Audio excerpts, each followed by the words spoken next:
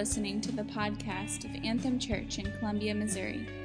For more information, visit us online at anthemcolumbia.com.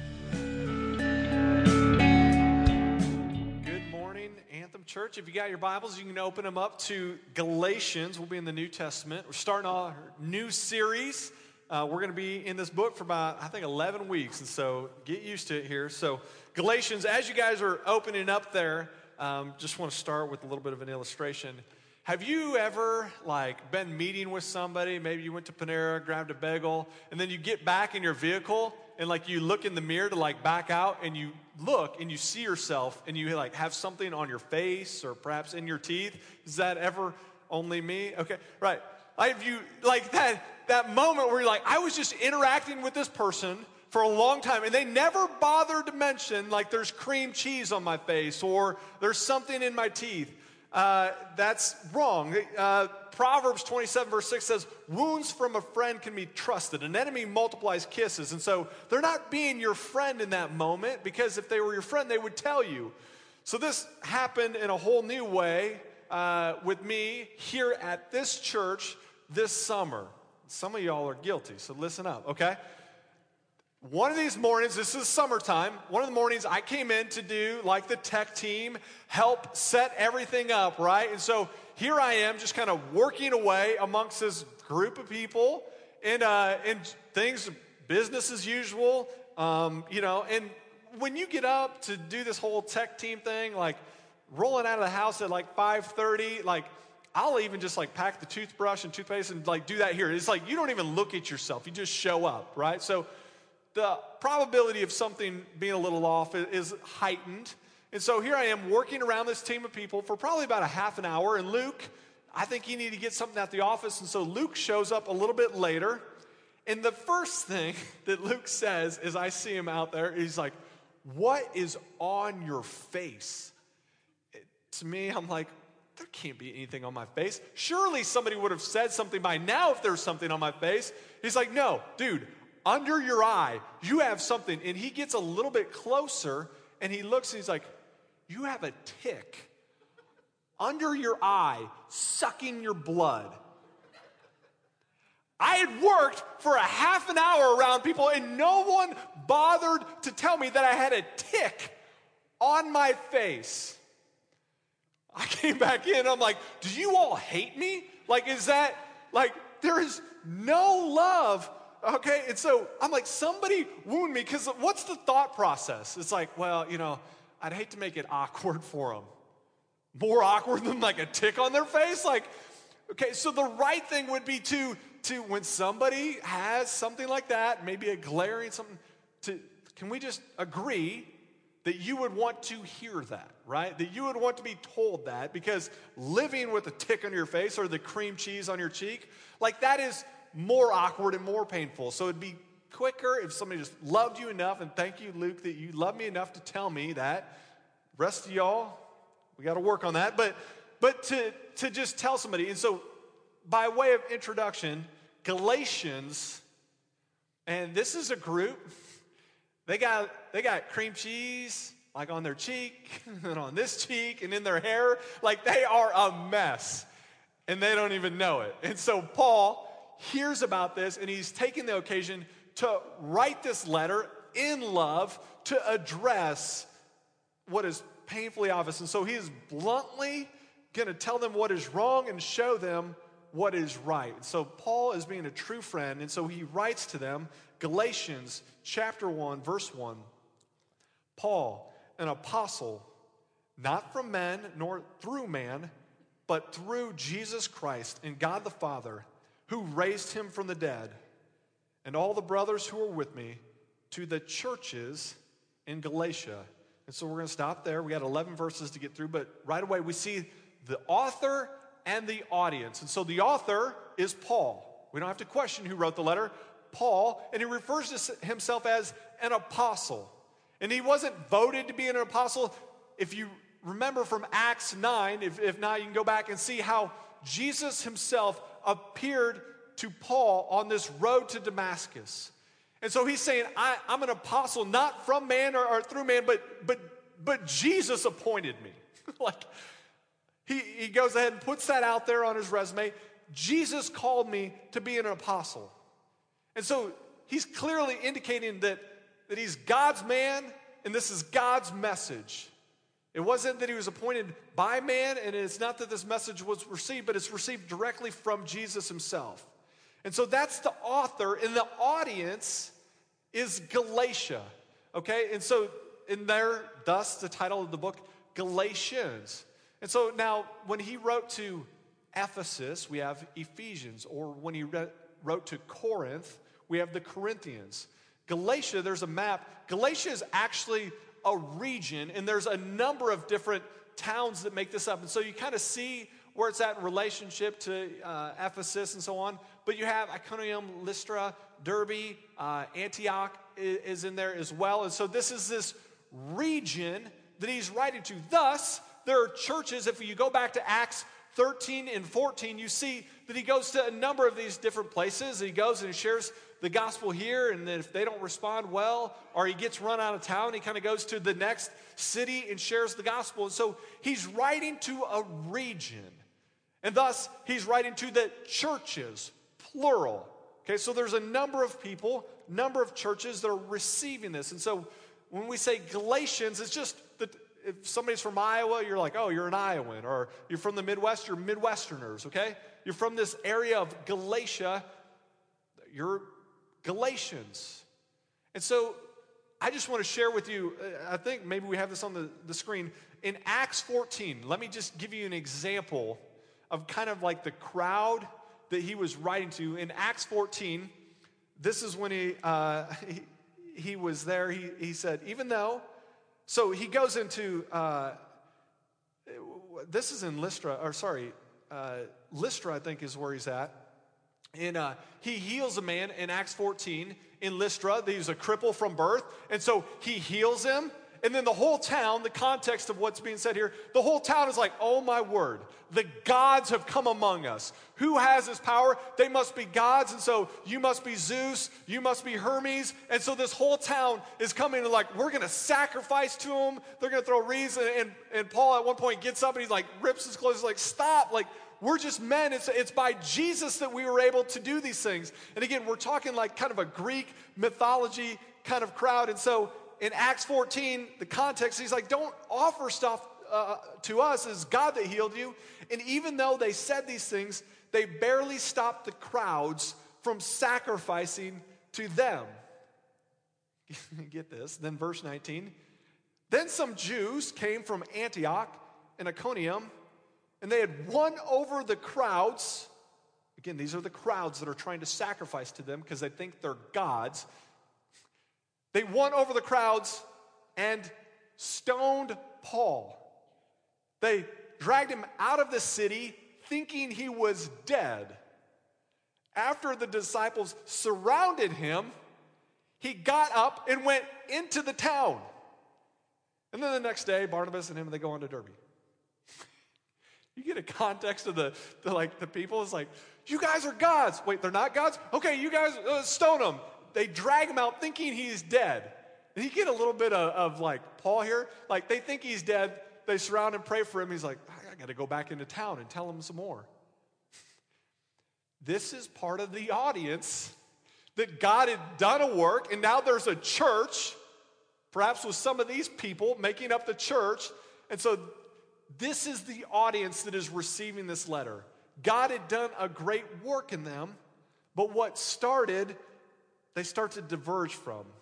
And so that's the author, that's the audience. And so what's he saying to them? What's the message that he brought to them that first time that he's reminding them of? Verse 3, 4, and 5. This is the message that he preached to them. Grace to you and peace from God our Father and the Lord Jesus Christ, who gave himself for our sins to deliver us from the present age according to the will of our God and Father. To him be the glory forever and ever. Amen. First thing he wants to remind them of, I'm going to set up my little bit of illustration. The first thing he wants to remind them of is the work that Jesus has done in them. So Nick Serene built these crates. He's our resident worship guy, so we're going to see if worship guys can also do some construction here. But this idea, the gospel, simply put, in terms of illustration form, God created the world perfect. We were meant to be with him in the garden forever, but Adam and Eve disobeyed God, took the fruit, and from that creates a separation between God and us. Right? And what they started this separation, we quickly made our own. And our sin, when we sin against God and fail to love him and love others, it creates separation, right, between us and God. Romans talks about what we deserve for this sin, what we deserve because of this separation is to be eternally separated from God. The wages of sin is death. That's what we deserve. And so when Paul goes and he preaches to them, and he's trying to help them understand, he goes on to proclaim this. He says, but, Romans 6:23, but the gift of God is eternal life through Christ Jesus our Lord. See, this gap is bridged through Jesus dying on the cross. And so because of what Jesus has done, this gap is now bridged where sinful man can be with God. So Jesus has bridged this gap through his death on the cross. That's how we can be forgiven. Ephesians goes on to say, for it is by grace you've been saved, through faith, not by works, meaning it doesn't matter if, there's a gap between us. I'll try and do better next time. I'll try and not think those thoughts. I'll try and earn it. What Paul clearly wanted the Galatians, those people, to understand is you can't earn favor with God. It's only through Jesus that we can be brought back to God. Does that make sense? Like, clearly, Jesus is the one that bridges the gap from sinful man to God, because Jesus was perfect. He was the 10 out of 10. He deserved to be with God, and he shed his blood, sacrificed his life for us. And so that's why Jesus says in John 14:6, I'm the way, the truth, and the life. No one gets to the Father except through me. So Jesus alone saves, putting our faith and our trust in what Jesus has done. And so this is what Paul proclaimed to the Galatians, that he's reminding them of this right away. He who gave himself for us, he delivered us from this present age of evil. It's Jesus. And he says that right there in 3, 4, and 5. To him be the glory forever and ever. Amen. Now the cream cheese part. He reminds them, and set it up. You remember this, right? Because they kind of forgotten it. And here it is. Here's how they diverted from this very simple, clean gospel. Verse 6. I am astonished that you are so quickly deserting him who called you in the grace of Christ and are turning to a different gospel. Not that there is another one, but there are some who trouble you and want to distort the gospel of Christ. But even if we or an angel from heaven should preach to you a gospel contrary to the one that we preach to you, let him be accursed. As we've said before, so now I say it again, if anyone is preaching to you a gospel contrary to the one you receive, let him be accursed. He's going to go on in the same tone in Galatians 3:1. He's going to say, oh, you foolish Galatians, who has bewitched you? In 4:19, he's going to say to them, my little children, I'm in anguish for you. I just wish I could change my present tone. I'm perplexed about you. They're deserting the gospel. What is this different gospel that he alludes to? You see that in verse 6. You're turning to a different gospel. Now there is another one. It's going to be revealed later in the book. And again, we're going to have a lot of time to unpack it, but I just kind of want to fly over the way of intro. The different gospel that is being preached is circumcision. Some of you guys like, what? If you don't know what circumcision is, you can ask your parents, right? Now, I'll give you a brief idea, right? Circumcision happens in boys where they take the extra skin from, and they trim it off. And what is being preached in this primarily Gentile region that would not have been circumcised, what is being taught is these Jews, likely the same ones that came along and said, oh, these guys aren't right. These Jews that got Paul stoned the first time, these Jews came along afterwards, and what they were saying was, oh, you want to be children of God? You want to be right with God? Yeah, Jesus. Plus, you need to be circumcised. If you want God to see you as one of his children, yeah, the blood of Jesus and accepting him, that's good. I'm not saying not that. But that little bit of skin, you got to take it off. Otherwise, God's not going to love you and receive you. Right? It sounds crazy when I tell you, like, really? This blood wasn't enough? Really? But that's what was being, the perversion that was taking place. Jesus plus circumcision. To which I might think that somebody in that camp might say, well, it's not about deserting Jesus. You still need Jesus. It's just plus something else. And it drives Paul nuts, and we're going to unpack that. But can you imagine, let me give you an earthly example. Can you imagine somebody's like, oh, I love my spouse. A husband's like, I love my wife. I'm all about my marriage. I just invited somebody else into our bedroom to sleep with us. I just invited another woman into bed. It's not that I don't love my wife. It's just my wife plus this other gal. You're like, oh, I don't think you understand marriage if that's the case. I don't think you love your wife if it's your wife plus something else. Because what you're saying when you say Jesus plus, fill in the blank for them, plus circumcision, what it is you're saying? It's by works. It's something that you do. In this case, to the flesh, something that you do helps you earn favor. Paul's saying that's not the gospel. That's not good news. And that is contrary to what we see in all of Scripture, that it's not something we do. It's what's been done through Jesus. And so to say it's Jesus plus, it undermines and takes away from the finished work of Jesus. Does that make sense? And so Jesus alone saves. For it is by grace we've been saved through faith, not by works. Ephesians 2:8-9. Romans 3 talks about we hold that one is justified by faith apart from works of the law. Salvation, how we are saved, cross from death to life, is in faith in Jesus alone. That's how it's saved. Now, you can go on. Now, it's through faith alone in Christ alone, but it's true to be said, genuine faith is never alone.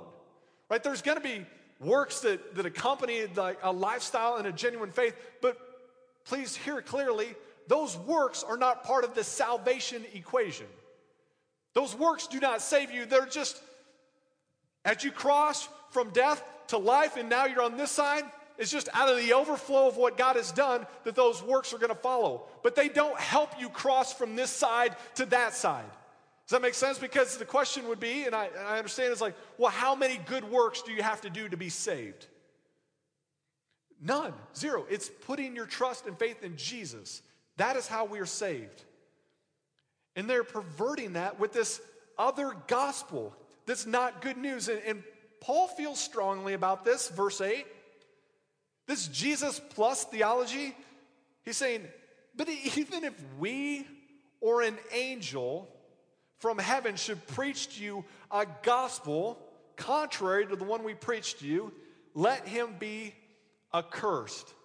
I love even just like the language there. It kind of sounds like, I, Paul, being of sound mind and body, declare to you. Like, if I change the message, Paul said, don't listen to me. The first one was the right one, that Jesus alone is how we are saved. Don't listen to me if I say something different. Don't listen to those Jews if they come along and say something different. He even says, if an angel should come and say something different, it's not an angel of God. And I think of, this is what literally happened with Joseph Smith, the father of Mormonism, all of like 150 years ago. An angel appeared to me and said, it's not enough to just have Jesus, you got to do these things. That wasn't an angel of God, that was a demon. Jesus alone, the gospel has not changed. And so what he's saying is, let them be accursed. That is strong language. In the Greek, it's anathema. Let them be cursed. To curse something is an utterance intended to invoke a supernatural power to inflict harm or punishment or something. Another way to say this is what it means. So what he's saying is, may God damn that message and that person who would say otherwise. May they be cursed. That's what it is meaning. May God bring judgment and punishment upon them. May God damn, may he frustrate, may he cast that other gospel to hell. May he be against that. May he damn that. That's what he's saying. May he be accursed. And he says it 2 times. So it wasn't like, oh, that was an overstatement. I'm doubling down. No, may that be cursed. May God damn that message from taking place. And again, it's strong language. And Paul starts, this is the intro talk. Like this is, you wonder how the rest of the chapters are going to go. I mean, the language is set for them right out the gates. And here's the thing. The number of churches receiving this letter, it begs the question, are we immune to the same problems that they were experiencing? Man, I don't think so. A few weeks ago, just a couple weeks ago, I met with a college student who was from a Christian, evangelical, Christian college not too far from here. And the churches that support that college, what they would say is that someone is saved through Jesus, but you also have to be baptized. So unless you get baptized, and again, I'm not saying believers, that isn't a step of obedience, but what they're saying is, but until you go down under the water, you can ask Jesus to forgive you, you can put your trust in his death, burial, and resurrection, but it doesn't count until you get baptized. The Jesus plus theology is alive and well. There's whole denominations that would say, unless you have this spiritual gift, unless you speak in tongues, this angelic language, unless you speak and you manifest this one certain gift, unless you can do that, I don't know if you're saved. Jesus plus this, and then you're saved. I think it's in our desire to want to earn it in some way. I don't know if anybody's intending to try and work Jesus out of a job, but that's what's being done in that moment was Jesus plus this. And the reality is that our evangelical camp isn't immune to it either. Because this camp, I think, one of the ways that we might add to it is that, trust Jesus. But unless you pray the prayer, you really can't be saved. Like, do you have that time when you prayed this prayer? And what I mean by that is I'm not taking away from oftentimes how this takes effect and how you own it is through praying, but the number of confidence that I've seen in parents that look to their kids and like, no, my kids are saved. They had that moment at summer camp. Now, I know that they lived their life totally against God and they would not profess him here. And if you look at the pattern of their life, it seems to say one thing, but they got their Bible with the date written in it. And the hope, it's a subtle difference, but understand, the hope in those phrases, in those moments, is in a prayer, not in the person of Jesus. Okay, it's a subtle shift, and I don't want to create confusion, but the hope is more in a prayer than it is in the person of Jesus. Saying there's nothing, you're going to have a hard time finding in the language of Scripture where a magical prayer somehow unlocks God's favor with us. We're only found favor through the blood sacrifice of Jesus Christ. And so is our hope in a prayer? It has to be in Jesus. This Jesus plus theology should get us worked up. Paul's saying, when that comes up, may it be accursed. It is so wrong because here's what's happening.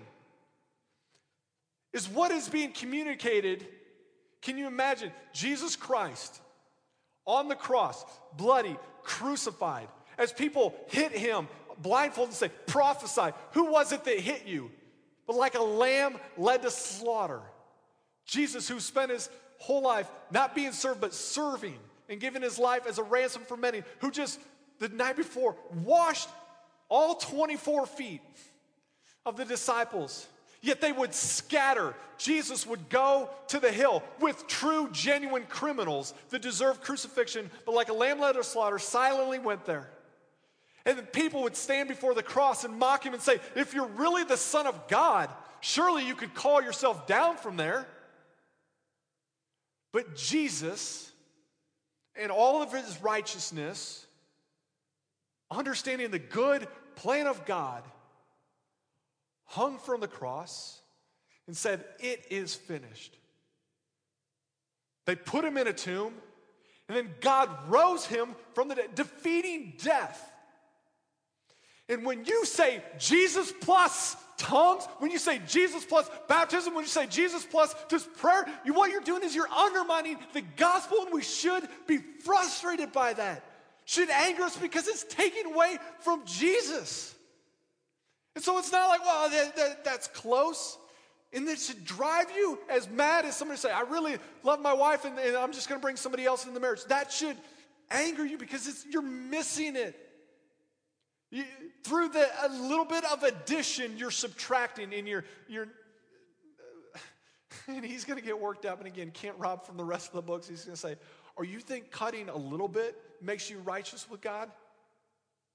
He's going to say, "I wish you would just go ahead and cut the whole thing off. See how righteous you be then." It is Jesus alone saves.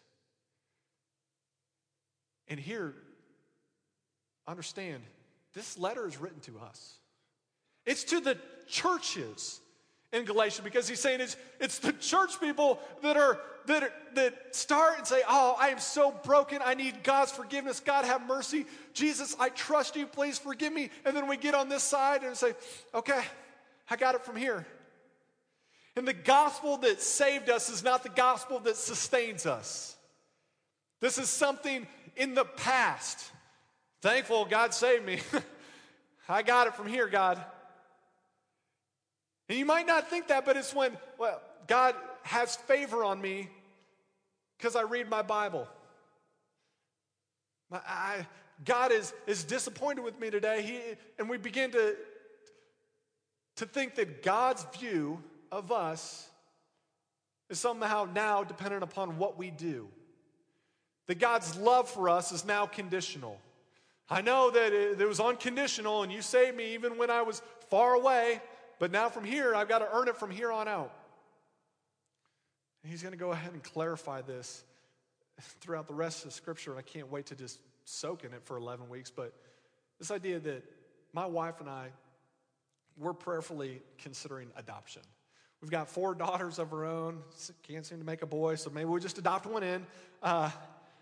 But, and then my wife, as we sit down, and we hadn't had a date night, since Janessa was really born, and one of our first date nights back, she's like, hey, been thinking, how about we adopt? I'm like, really? This is going to be our topic of discussion. And then she's like, well, if you're adopting one, you might as well just adopt 2, And I'm like, okay. Trying to wrap my mind around that. And it makes sense, given what God has done for me and the position that we're in and the ability to do that. And so praying that my heart would catch up with my head. But can you imagine going through that adoption process? And my understanding, you go and it's a long process, paperwork, and then you get kind of like the placement. Like, these are your kids. They live there, but they're your kids. And then going through that hard work of the governments and the corruption and this and that and working hard and then eventually getting over there. In some countries, I think, you do a visit and you see your kids. And then you fly home without them. And then a little more paperwork. And then finally there's this time where you get to go back and bring your kids home. And you've adopted them. It wasn't something that they did that earned your favor. It wasn't something that they did to be brought to this side, but you adopted them. And that language of adoption, God came up with it first. He's saying, that's what I did to you. I adopted you out of death into life. Now, can you imagine if by God's grace we adopt a couple little boys? Can you imagine somebody grabbing them? This is what happened in Galatia. Someone grabbing them in the church foyer and saying, oh, this is going to hurt. Can you imagine somebody grabbing them in the church foyer and saying, oh, your dad? He'd only love you if you're good at football.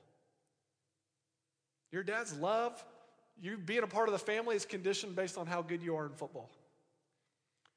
You're only going to be a Hayek if you wear cowboy boots. Other than that, I don't know if your dad, can you imagine somebody telling my adopted children that my love, that their acceptance into the family is conditioned based on something? And yet that's what happens in Galatia. Somebody comes along and says, oh, yeah, Jesus, yeah, that's part of it. But the circumcision, I mean, if you want to be a part of the family. And what Paul is saying is no. It's through faith alone, in Christ alone, that we are adopted. All glory and honor be to him. And anybody that says otherwise, may they be damned. Because that is not the good news. That is not the gospel. And that is not what God has done.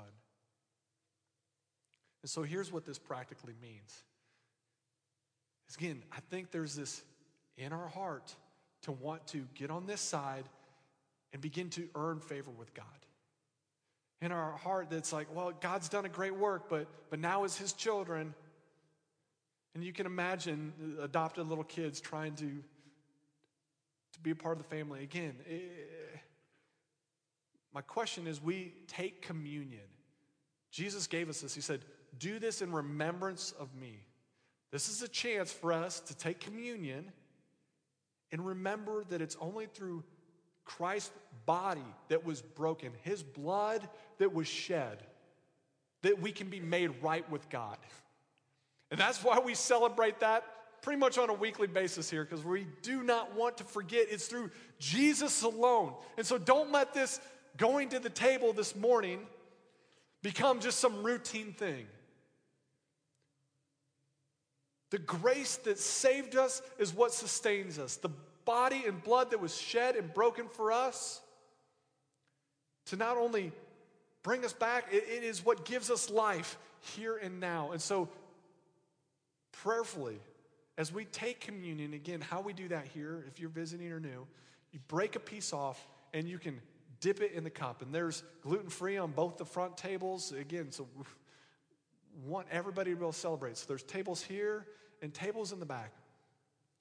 And then the other thing, for those connection group leaders and wives present, would invite you guys to kind of make your way to the sides of the table, because Scripture also commands us that we would confess our sins to one another. And if you've been putting your hope in perhaps a relationship, if you've been putting your hope in perhaps a job or a career or school, if you've been putting your hope in something other than Jesus alone, I would just invite you to confess that to perhaps your connection group leader or one of our leaders in the church or one of their spouses to just confess that. And for those that this is new information, that Jesus died for your sins, that you don't have to try and earn favor with God, but we just have to confess our sins to Him, and He will faithfully bring us in. If you have never confessed your sins and allowed God to save you, that you could see one of those leaders and pray with them and invite Jesus into your life. Does that make sense? So I'm going to invite the band up, and I'm just going to give us an opportunity to bow our heads and just prayer here.